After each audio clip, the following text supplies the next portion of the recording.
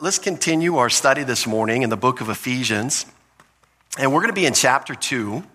And last week, we spent time looking at a flashback. Verses 1 through 3 in chapter 2 reminded us of our own spiritual bankruptcy. You know, we come out of this chapter 1 and like we're on the heights of heights. And then Paul says, well, to really appreciate that, let me take you backwards in time. Let me describe to you what you did not have, where God brought you from. You know, one of the things I think if Paul set the stage effectively last week, and if I was able to communicate that, each one of us should say, you know what? Unbelievers don't need to be a little bit more righteous. Unbelievers don't need to sin less. Unbelievers don't need to be a little less dead. They need spiritual life. That's what they need. And see, religion misses this, doesn't it? Religion just totally misses this point because they think if you're a little bit more righteous and a little less sinful, God will accept you. They miss the boat. They're not even at the dock. They're not even at the right zip code by the water. Religion owns oceanfront property in Arizona. Okay, that's what religion owns. They totally miss the point. And this is what we're going to see here is that it was a dark, despicable, unmanageable position that we were in before we were saved. But then Paul introduces an absolute game changer in verse 4. He totally flips the table upside down. And it's found in two words, verse 4, but God. And apart from these two words, apart from God interjecting himself into this situation, nobody goes to heaven. I should repeat that. Even your grandmother that smells like chocolate chip cookies, she does not go to heaven. Nobody goes to heaven but God. God did something incredible here. And let's read the verse. But God, who is rich in mercy because of his great love with which he loved us, even when we were dead in trespasses and sins, made us alive together with Christ. By grace you have been saved, raised us up together and made us sit together in heavenly places in Christ Jesus. And so he introduces this section, and thank the Lord, Paul makes a contrast now, because it was getting depressing last week. You're walking according to this world, this age. You're walking according to Satan. You're fulfilling the desires of the flesh. You're by nature children of wrath. And it's like, oh, puke, I got to get out of this. Like, I don't even want to hear this anymore. Thankfully, Paul contrasted here. He puts a but God in there. In fact, he spent like 3 verses burying each one of us in this sordid, dirty, despicable, ugly past. Not only in actions, we all understand that we've done sinful things before we got saved, but did we know that by nature we were condemned as well? That by nature we were entirely offensive to a holy God? Now that's not a positive message. It's not a feel-good message, but you know what? It's the truth. That's what the Word of God says. He paints this picture for a reason. And so after introducing this wretched and hopeless state of mankind, he introduces what I would call an explosion of hope. It just explodes off the page at you. It's like a color infusion. It's like somebody who's on the table, the heartbeat has stopped, and then boom, they hit a little bump. You're like, I got hope. Maybe this person's going to snap out of it. This is what Paul introduces. And you know what's so crazy is Paul doesn't even get to what God did for another verse because he first is distracted by God, who God is. This is the thing we've got to understand. It's great to emphasize what God did. That is a lot of fun. But don't ever forget the fact of who God is. Don't forget who he is by character, by nature. This explains why he does what he does. And we're going to see that first. And in fact, that first description, it says that God is rich in mercy. We see that in verse 4. Notice, first of all, the text says that God is rich in mercy, not that he was rich in mercy or that he will be rich in mercy, but that he is. This is who God is. This is by nature. You know, we talk about fathers, and there were times that my dad growing up was merciful to me. But you know what? There are times he wasn't. I got exactly what I deserved. I got exactly what he told me I would get if I did X, Y, Z, and then I went out and did X, Y, Z, and then I got what I deserved. And it's always in those moments you're hoping for mercy to kick in, right? You're hoping not to get what you deserve. Well, God is rich in mercy. He doesn't just do it once in a while. He doesn't just give you mercy when the Dallas Cowboys won on Sunday. I knew if the Cowboys won, man, I was home free for that day at least, right? It was a quiet day in our house if the Dallas Cowboys won. But God is not just merciful once in a while. He is, by very nature, by very character, he is mercy. He is merciful. Mercy means compassion. It means active pity. It carries the idea of showing compassion when something other than compassion is deserved. And if we need a picture of this, think about somebody you know who's down on their luck, and they're down on their luck because of the choices that they've made. Really hard to have compassion for somebody like that. I hate to admit, but when I drive around town, I see someone begging at a street light. Oftentimes my mind wanders directly. I wonder what decisions got them there. It's not mercy. Oftentimes that's not my natural response. So God's character is one of active pity, active compassion. Yes, you were in a dark, despicable, dirty past. Yes, you've done things that offend my very character. Yes, you were born in contrast, separated from me, dead in trespasses and sins. But you know what? My heart yearns to do something for you. That's who he is by nature. And so one of the things that mercy is awesome. It's this character quality that guilty people most appreciate when someone who has authority over them, someone who can execute justice or discipline, when they exercise. That's what we want. Think about it. Teachers, bosses, judges, you want mercy when you've done something wrong. You want them not to give you what you deserve. You want to finally get to the front of the Department of Motor Vehicles line, and you left a piece of paper and they said, don't worry about it. Just when you get it, bring it right back up. In fact, we'll just let you do it without that piece of paper. Now, that never works at the Department of Motor Vehicles. So typically, they're like, go home and get it. And then, can I come back to the front? Nope, you got to get a number again, and you're in the back of the line. That's not mercy. We want mercy every time we mess up. I remember, and I heard this, and I used to hear it on TV, but then I heard it in my own home. And it was, the point in time when a mom, her spankings just don't work the way they used to work. And I remember my mom, I remember visually, I was watching my brother get spanked. I actually wasn't getting spanked on this one, but I was watching my brother get spanked, and she took a ruler and she smacked him on the rear end, and it snapped in half. And he didn't even cry. And she just started laughing. She's like, I guess I'm out of my league now. I can't discipline you guys anymore.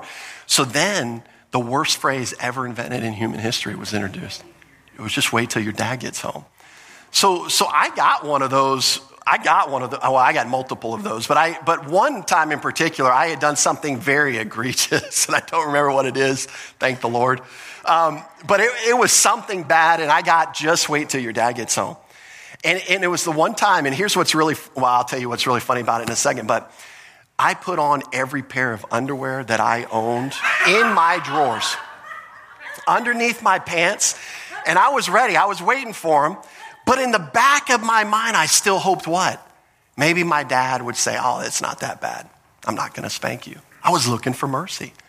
What's really funny is years later, as I'm now the dad coming home to spank, one of my own kids pulled the same trick on me.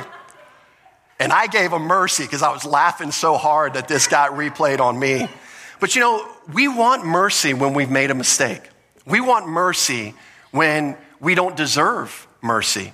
That's the whole nature of mercy. And one of the things that we see about the gospel, about Jesus dying for us and rising again, is that mercy and justice meet. You say, how can that happen? Right? Because mercy means you don't get what you deserve. You avoid justice. So how can mercy and justice actually meet? Well, the good news about what God has done is he is rich in mercy, and he never miscarries justice at the same time. And here's the deal. His mercy, which was extended because of his love, this is the motivation we're going to see in verse 4, was manifested in a Savior who took your just penalty, justice executed on him, so that God could extend mercy to you. He gave Jesus what you deserved, so that he could give you what you don't deserve. That is the message of the gospel. Mercy, as one commentator said, this is where mercy and justice kissed. They came together. Mercy and justice typically don't come together. And this is what religion always misses as well. They emphasize one to the detriment of the other, but at the cross, they kissed, they met perfectly. God completely merciful, showing pity and compassion, desiring not to give us what we deserve, gave his dearly beloved son what we deserved. And his justice was never miscarried in the gospel. And not only is God merciful, but the text tells us more. Look at the superlative. He's rich in mercy. He didn't just, let me get you, sometimes as a dad, you're like, let me get you a quarter here. Let's see if I can find a quarter. He's not scrounging change. God's not digging through the sofas of heaven, looking on how to extend his mercy. He is rich in mercy. He's overflowing with mercy. He's overflowing with wealth. And this is why, as we get into what God did, we need to understand the motivation behind what God did. And mercy is one of those. Now, why is he merciful? Well, it's because he loved us. How do you love someone that's dirty, dark, despicable, anti-you in every way? And I remember middle school. You know which girls I liked in middle school? I only liked the girls that liked me first. Because it was safe, right? I'm not going to go out on a limb and ask anyone out and suffer that rejection, right? And oftentimes that's how we live life. We only like people that we know like us. And if we know someone doesn't like us, someone's against us, we find everything wrong with that person that we can find for reasons not to like them. Am I telling the truth? I mean, isn't that how we naturally think? Praise God, he's not that way. He loved you even when you were unsaved. He loved you so much that he wanted to demonstrate that love for you. And it wasn't like he just felt loving to you when you were not quite as dirty. That means in every aspect of you living your life prior to believing the gospel, God loved you. Everything he did toward you was an act motivated by his love. Man, that ought to just blow us away. And this is why when we get into chapter 3, Paul's going to pray. He's going to pray for the believers. I want you to understand the love of God, because if you understand the love of God, your life will never be the same again. That's a summary. There's a lot more detail there. But the love of God, understanding this, is so incredible. This is the cause of his mercy. This is the reason God is rich in mercy. And this is the reason God did what he did, is because of the greatness of his love. We're going to see what he did here in a few verses. The word great means high on a scale of extent. It means extensive quantity. It's quality too, but it's quantity. There's a lot of it. This is what he's talking about, this great love. And it motivated the exercise of God's mercy towards people who only deserved justice. And this is one of the things we made comments on last week, and it's probably good to bring it up again. When you were unsaved, you were not almost to the finish line where Jesus just bumped you across. That was not true of you. You weren't even close to the finish line. I was not even close to the finish line. I don't care who you were. I don't care what kind of moral life you lived. I don't care if you came home every time your parents gave a curfew, you were there 15 minutes earlier. You never drank. You never smoked. You never went to the bar. You never went to a club. None of that even matters in the sense of your standing before God, because you lacked a righteousness equal to God's righteousness. So it wasn't like you were more lovable than the next person. And I think oftentimes as former unbelievers, we think, I wasn't that bad. I was definitely more lovable than that guy in my class. He was crazy. I don't know how God could love someone like that. Well, vice versa. The same could be said of you. I don't know how God could love you. And some people can, amen, sister. And some people could say that, like, I don't know how God could love John Clark. I literally think if some people I went to high school with found out I was a pastor, they might die of a heart attack laughing so hard. I don't think they would believe it. They say, how could that guy be a pastor? I'm serious. This is how bad it was. And yet, God in his love, he just loved through it. One of the best pictures of this kind of love, I think, is moms. Because moms can look at a terrible piece of artwork from a little child and be like, boom, right up on the refrigerator. I'm gonna put this up on Facebook. Look how talented my kid is. Everyone else is like, oh my goodness, this is terrible. Maybe the next Picasso, like it's that bad. And moms just love kids through it, right? Kids can come in dirty. Kids, I remember there were some pretty raunchy diapers rolling through my house at certain times of our existence. And I was like, go see your mom. It's like I couldn't even stomach it. I was about to puke a couple times. But moms just dive right in there and take it. Man, that's the love of God. It's just a good picture of the love of God.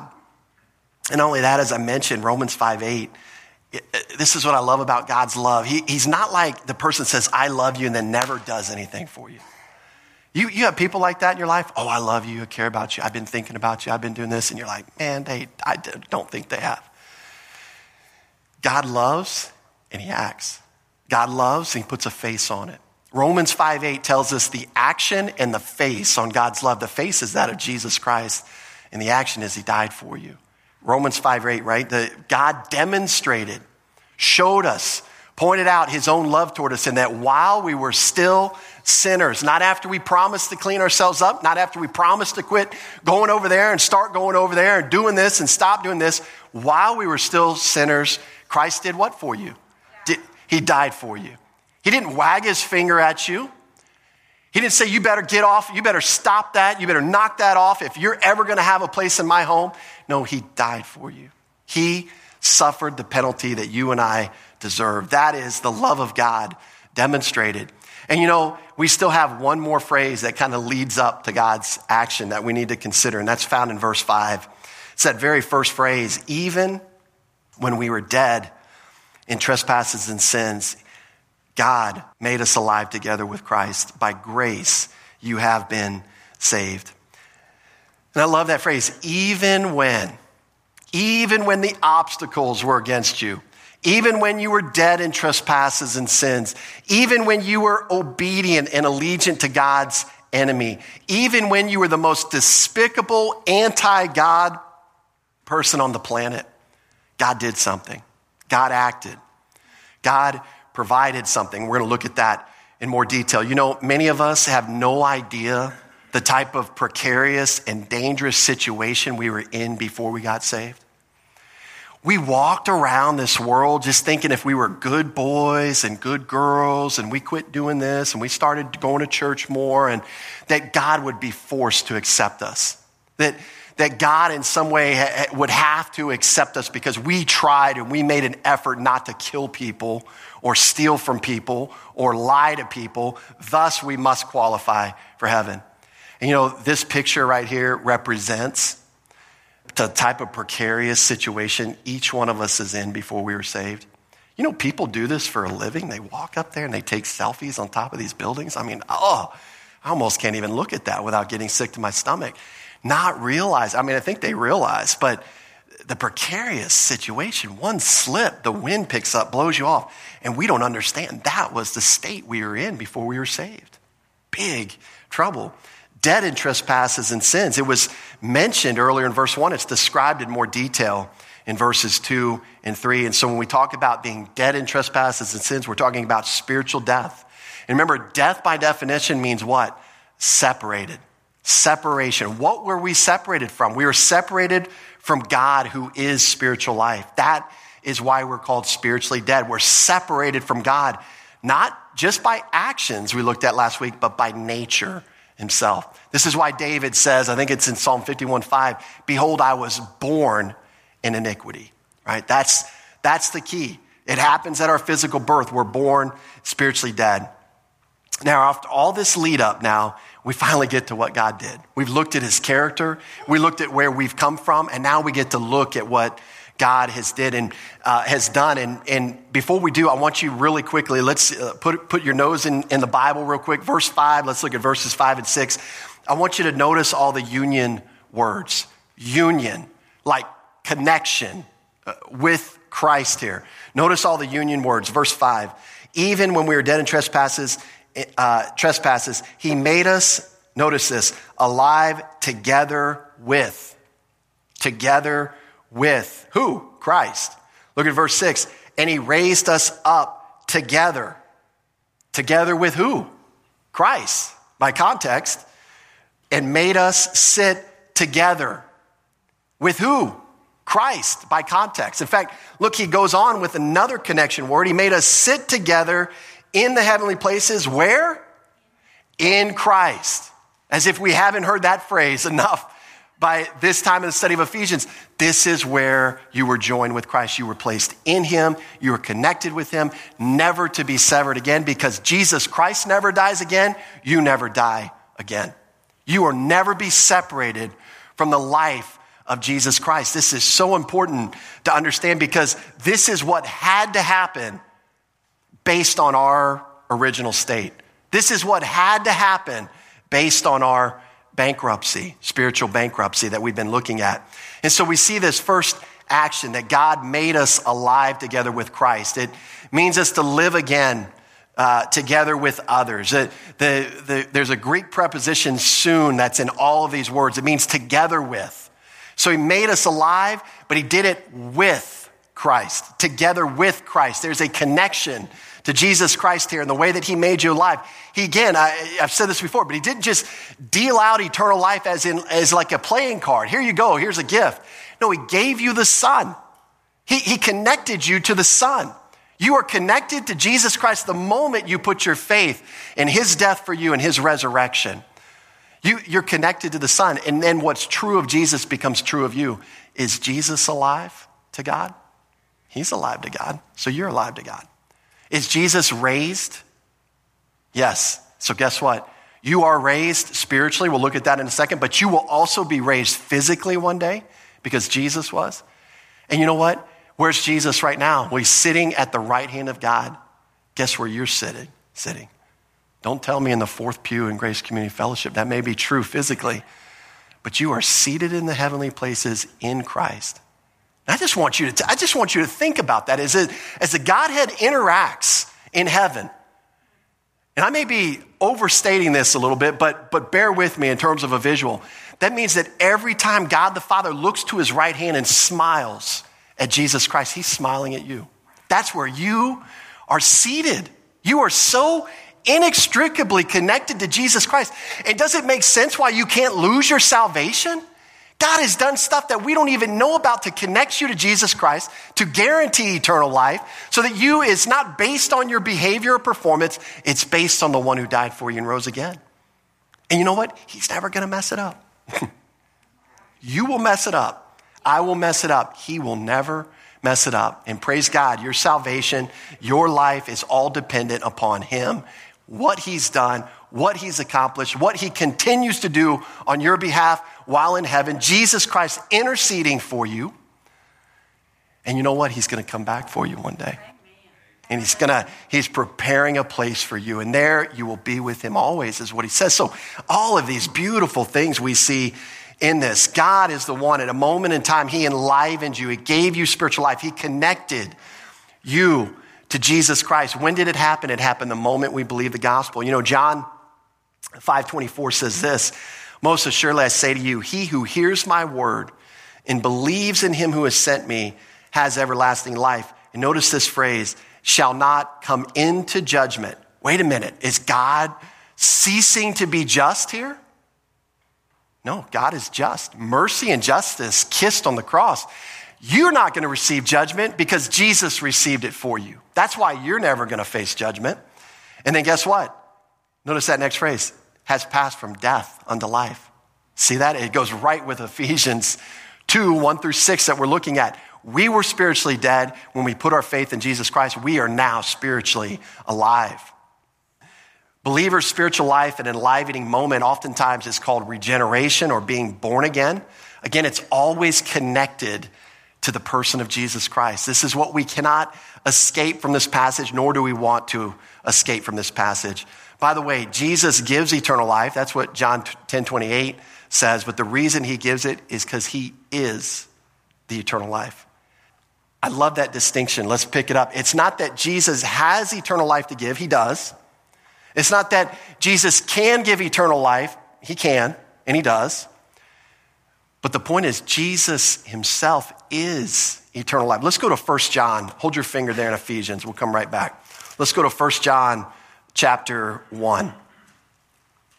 As you're turning there, John 1:4 says what? In him is life.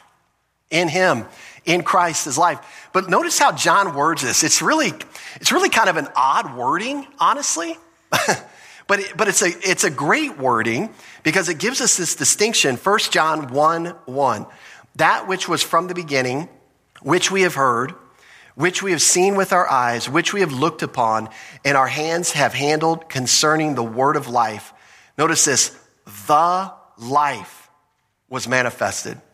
And we have seen and bear witness and declare to you that eternal life, which was with the Father and was manifested to us. Who's he talking about there? Who's the life? It's Jesus Christ. Who's that life? Jesus Christ. Is it any wonder that in John 14:6, Jesus says, I am the way, the truth, and the life. You see, eternal life is inextricably tied to a person. This is why these connection words are so important. And go back with me now to Ephesians chapter 2. And oh, by the way, I love how the translator put this in parentheses. It's like, oh, by the way. It's not an oh, by the way. This is rich.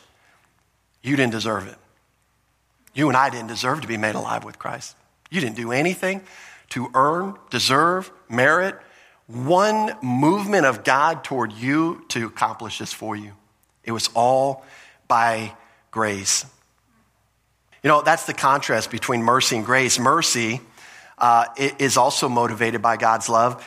But not only did we not get what we deserve, that's mercy, not getting what you deserve. That's coming home and dad says, your mom says, wait till your dad gets home, and dad comes home and says, you know what? I had a great day at work. I got a raise. I know you did something wrong, but, let's just tell your mom I spanked you. I'm not going to do it. That's mercy. But then if he goes in and says, I'm not going to spank you and we're going to go out for ice cream, that's grace. You did not deserve something good. You deserve something bad. But not only did you not get something bad, mercy, but then you got something good, ice cream, grace. That's the contrast between the two words. Grace, we get something we do not deserve. How do you get it? It's because you are connected to Jesus Christ. It's the only way you get it. That's why you get something you don't deserve. And you're like, well, that's not fair. Or that. You're right, by the way. It's not fair. Because if God was fair in this situation, we'd all go to hell.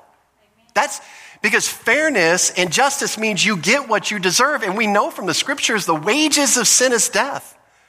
If we got what we earned, if we got what we deserved, we deserve death and hell. But praise God, he's not fair in the area of salvation. He's gracious in the area of salvation. And when we look at this word saved, the word itself, we always talk about when we find this word in the scriptures, we want to determine what it means from the context. Okay, so we want to do that here as we're working through. But the word itself means to deliver, to make whole, to preserve safe from danger, loss, or destruction. The same word is used to be saved physically, like you're losing your life. Peter, when he's walking on water and he begins to sink and he says, Lord, save me. Peter's not talking about save me from hell. That's not what he's asking for there. What's he saying? Save me from drowning. Save my physical life. I'm about to go under. And so this word can be utilized multiple different ways. The context dictates what it's talking about. And so the question is always, saved from what? What are we being saved from here? By grace you have been saved. Saved from what? Well, contextually it's clear that the salvation spoken of is a salvation from the consequences of being dead in trespasses and sins. God's wrath, verse 3. So this is a use of salvation that means saved from hell. Saved from the penalty of sin. That's what we're talking about here. Now, one of the things that's interesting about this word is not only have we been saved from this consequence, which you can kind of pick up from the past tense, even in the English, but in the Greek grammar, it's a perfect tense participle.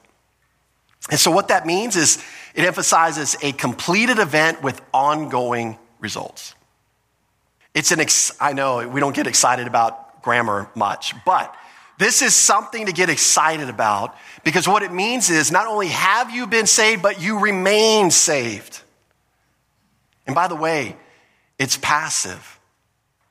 It means you don't save yourself. See, that's what religion wants you to do. Save yourself. Base it on your behavior. Try to gain assurance based on your behavior. It's all about you. And salvation's all about God doing the saving. It's all reflected even in the language. But not only are you saved, but as a friend of mine in Liberia says, he keeps me saved. Not only was I saved, but he is continually keeping me saved. And that's what's reflected in this word. And so it's the way of saying that not only have you been saved from God's wrath, but you will remain saved from God's wrath. The implication is you'll never face God's wrath. That's the implication used in this word. And in case we miss it here, in verse 5, we're going to get it again in verse 8. Because he uses the same exact structure in verse 8 to say, for by grace you have been saved and you remain saved and he will keep you saved. A non-literal John Clark translation, just emphasizing the thrust there. Very important to see. Now, notice this progression, because it doesn't seem, at least in my mind, it doesn't seem to follow here, because he goes from being made alive with him to now being resurrected with him. It seems like you would resurrect and make alive maybe at the same time, or resurrection would come first. But notice the way that God does this. It's just like God to do something that we don't think can be done. It's just like God to create light and then create the light bearers. It's like, how did God create light? Oh, he made the sun. Actually, no. He spoke light into existence and then he made the sun later. I just blows you away. And then here's the thing. He made you alive. Then he raised you. Then he resurrected you. It's just incredible the way God does this. Let's look at this second action. We're moving now into verse 6. He raised us up together. Again, notice that connection together. He made us sit together in heavenly places in Christ Jesus. And so this simply means to raise up together. Again, it's pointing to this work that's affected by our union with Jesus Christ in his resurrection. And, it is true that one day believers will be raised physically, and it's based on the resurrection of Jesus Christ. That's part of getting eternal life. His salvation package goes across the spectrum. He gets you from start to finish, right? He doesn't just save you from sin's penalty. He saves you from sin's power. And he will one day save you from sin's very presence when we get a glorified body. So very important to understand. But I believe he's actually talking about something else here. And that's our spiritual resurrection, because he speaks of it as having been done. Our physical resurrection awaits the day of the rapture, but our spiritual resurrection has already happened. And we see that there's a purpose for our spiritual resurrection. In fact, God raised believers with Christ out of their spiritual death. And in this act of spiritual resurrection, we died to sin in Christ. We died to sin as a source.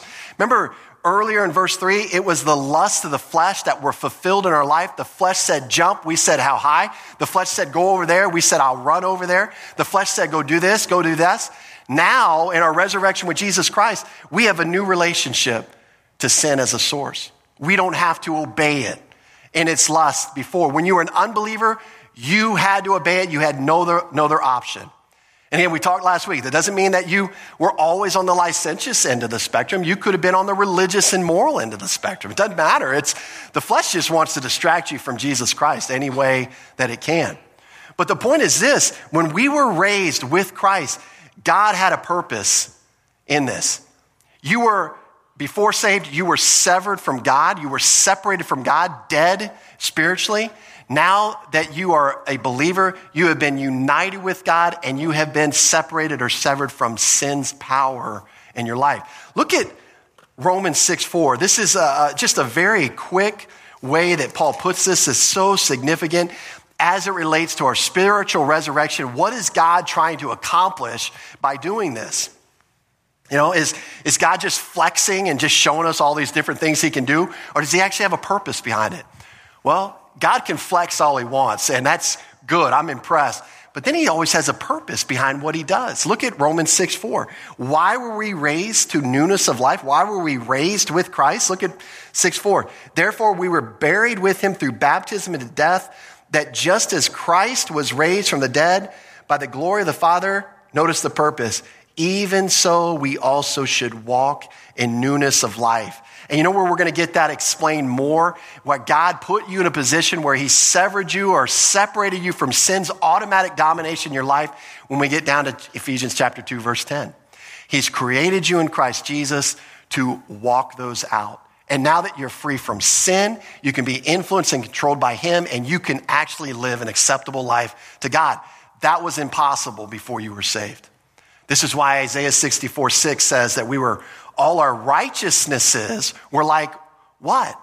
Filthy rags. Filthy rags. Why? It wasn't that you weren't nice and did good things for your neighbor. I mean, I'm sure your neighbor appreciated the things you did for them.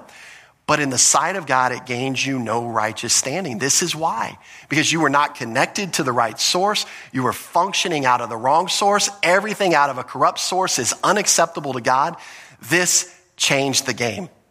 You're now in a position where you can live a life pleasing to the Lord. Again, not accomplished through our own efforts. It's accomplished as we walk by faith and trust the Lord.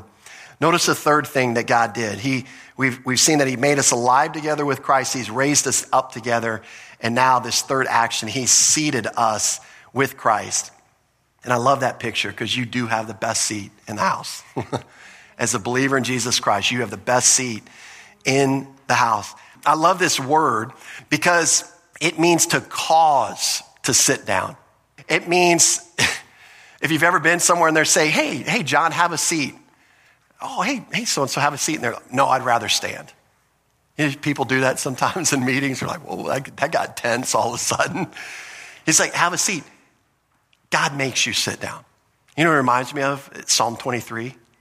He makes me lie down. He makes me rest.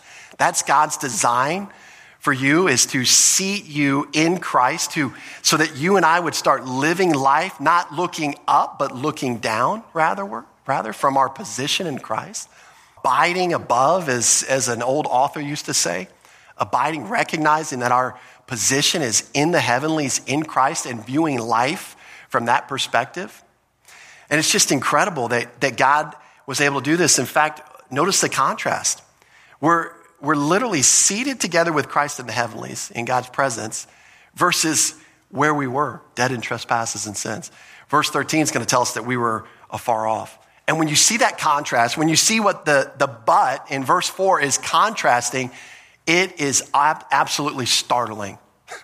Because you're talking about the highest of highs from the lowest of lows. That's what's going on here when we look at this. You know, being separated from God with no chance of approach has now been replaced by a nearness to God that cannot be improved upon. You see the contrast that Paul just established for us? I mean, you couldn't even illustrate it. It's so low to so high.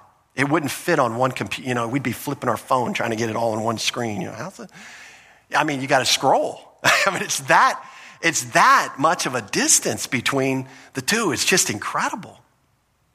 Again, notice again the connection to Jesus Christ, seated together with him because we've been placed in him. Now, verse 4, it begs the question, why would God do something like this? We kind of got a hint in verse 4 because God's merciful, God loved us. I mean, we kind of got that into place. But verse 7 is actually going to give us God's end game. Why did God do this? Why did God take us from the lowest of lows to the highest of highs? What was God trying to accomplish? We've got a great key word in Bible study in verse 7. It's the word that. It gives us a purpose. It tells us why God did this. And guess what? God is engaging in a cosmic game of show and tell. That's the best way I can say. That's the best way I can put it. You know, I have sat through in elementary school, I have sat through some painful show and tells in my lifetime. Absolutely painful. Would have wanted to be anywhere else on earth than in that classroom at that time, listening to a little trinket a girl picked up in India on the street that has no meaning to my life. And for her to go on and on and on about it, and just me just dying to get out of the class. But this is an opportunity. This is a show and tell that we should all be putting our arms around. This is a show and tell that if each one of us got an opportunity to stand up here and do a show and tell, it would get synonymous. It would just be the same thing over and over and over again, and we wouldn't get tired of it. This game of show and tell. And what did God want to show? Well, let's read verse 7. That in the ages to come, he might show the exceeding riches of his grace in his kindness toward us in Christ Jesus. This again is our purpose clause. This gives us why God the Father united the believer with Christ. This is what was going on behind the scenes. In the ages to come, in the coming ages, that means every age of time that's passed since the Apostle Paul. That means into our age. That means into the age after us. That means in all the ages to come, God is showing and telling something. He wants everybody to see. He wants everybody to know what he's showing. And it follows every age past our own. What does he want to show? Well, the text tells us the exceeding riches of his grace. To show means to point out, to show forth, to manifest. It's to direct our attention to something. If God was a man, God the Father was a man and he had hands, and we know he's a spirit, but he would be pointing his finger at Jesus Christ. He would be directing our attention to Jesus Christ. Everything he accomplished in his grand plan to save you, that's what he would be pointing toward. That's what he's occupied with. And quite frankly, again, if we had the stage and we got to show and tell, why would we talk about anything else? It's so interesting. The ladies just had a time of testimony on Tuesday nights. I wasn't there, but I've talked to some that had given testimonies and heard it. And on Jesus Christ. That is what a testimony is all about. I've been in testimonies where it's like people are bragging about how sinful they used to be. It's like, trust me, dude, we don't need the detail on all that. It's like, that doesn't make you more holy in our eyes. Your show and tell, my show and tell, God's show and tell is Jesus Christ and what he accomplished for you. That's it. This is what he wants us to see. This is what he wants us to point out. This is why Paul went back and painted the flashback that he painted so we could see how bad it was, how good it is. That's the point, so that we could see these kind of things. And, show, interesting verb. It's in the middle voice, indicating that God did this in order that he might receive some benefit from this action. In other words, that he might receive glory. God's done a lot of things where he would receive glory over the course of history. We just name a couple. Creation, right? Power, miracles. He's done a lot of things that bring him glory. But that the one thing that he points to and shows and wants everybody in creation that's ever lived to see is what Jesus Christ accomplished 2,000 years ago for you on the cross. That's what he wants to show. That's what he's occupied with. You say, well, that's redundant. Doesn't he have a new message? No, he doesn't. There's no bet. How do you improve on awesome? How do you improve on the best? You don't improve on it. You just keep talking about it because it's going to click and make sense to those who are hearing it, some for the first time or having a first time realization of the value of what Jesus Christ accomplished for us. It's just incredible. So you know what? God's showing off his plan. I love it. Show it off more, Lord. That should be our prayer. Show it off more. Show it off in my life. Show it off in your life. Show it off in the life of our church. What else are we here for? Seriously? Build our 401k, buy boats, buy extra. What are we here for? Exactly. We're not here for anything else besides Jesus Christ. That's the whole point. God's heart desire, his heart desires to show every age of humanity something so that people will say, wow, God, you are awesome. Wow, God, you're awesome. Is that your heart's cry this morning? I hope that those that have a relationship with Jesus Christ in here are not going through a cold or stale period. You don't have to remain there. Wow, God, you are awesome. We can start right there. Wow, God, your plan is incredible. You know what? You want to show me the exceeding riches of your grace in your kindness toward us in Christ Jesus? I want to see it, Lord. Show it to me. Reveal it to me. I want to understand it in a deeper way. That could be our prayer this morning. In fact, what does he want to show you? This exceeding riches. Exceeding means to throw beyond. is the idea. God's not just pulling out a $20 bill. He's got a wallet full of hundreds, right? Never ending hundreds is what he's showing us there. And again, this means that his riches or the wealth of his grace is so extraordinarily beyond anything that we could ever think or imagine. This is what Romans 5:20 says, that grace outruns sin, always superabounds over sin. And so this is the thing that he wants us to see. Not only that, but it's this perfect plan, this impeccable salvation that God has put into place. And not only that, but he's done it for undeserving sinners, not people that lined up and said, I'm giving up everything to follow you. That's not who he did it for. He did it for undeserving sinners, and then he put them in an incredible position that could never be improved upon. This is all part of what God is showing and telling. And this is why I think it's so exciting for God to show this off. His plan is just so exciting. He's worthy and deserving of our praise as a result. And then we see this reference again toward his kindness. What is the exact and precise action that shows God's exceeding riches? Well, it's exhibited and put on full display through his kindness toward us in Christ Jesus. The fact that he put you in Christ reveals his grace and his kindness. Your connection to Jesus Christ. He goes back again to this positional, connected truth. Kindness, again, describes something that someone does beneficial for somebody else. That's an understatement. What God has accomplished, that's an absolute understatement. I don't think you have a word in any language that can describe the love and the kindness that he exhibited by placing us in Christ. And again, a specific outlet. Everything that he's accomplished is accomplished in Christ. You know, I'd say it this way. We could say it multiple ways. Everything that you have, everything that you are is because you have been connected to Jesus Christ. You are literally holding on to his coattails. But even better, he's holding on to you as you hold on to his coattails. That's the deal. Your wagon has been hitched to him. You have been handcuffed to Jesus Christ. You have been chained. Whatever connection helps you visually, that is what's true of you. Never to be broken. And everything that you possess is found because of your connection with Jesus Christ. By the way, if we truly understand what Paul just said in verses 1-6, our minds should absolutely be exploding with praise. Because that's, I think, the goal of what he was trying to accomplish there. Let's close there with a word of prayer. Lord, our heart's desire is to see things the way that you see them. We want to see and be excited and brag and boast about the things that you brag and boast about, the way that you have flexed your salvation muscles in that sense. We want to brag and boast and be excited and be occupied with those things. So, Lord, guide us. Change our thinking in the areas that we need to be changed in our thinking. Challenge us in the areas that we need to be challenged so that you take center stage in our thinking, in our lives. And we pray this in Jesus' name. Amen.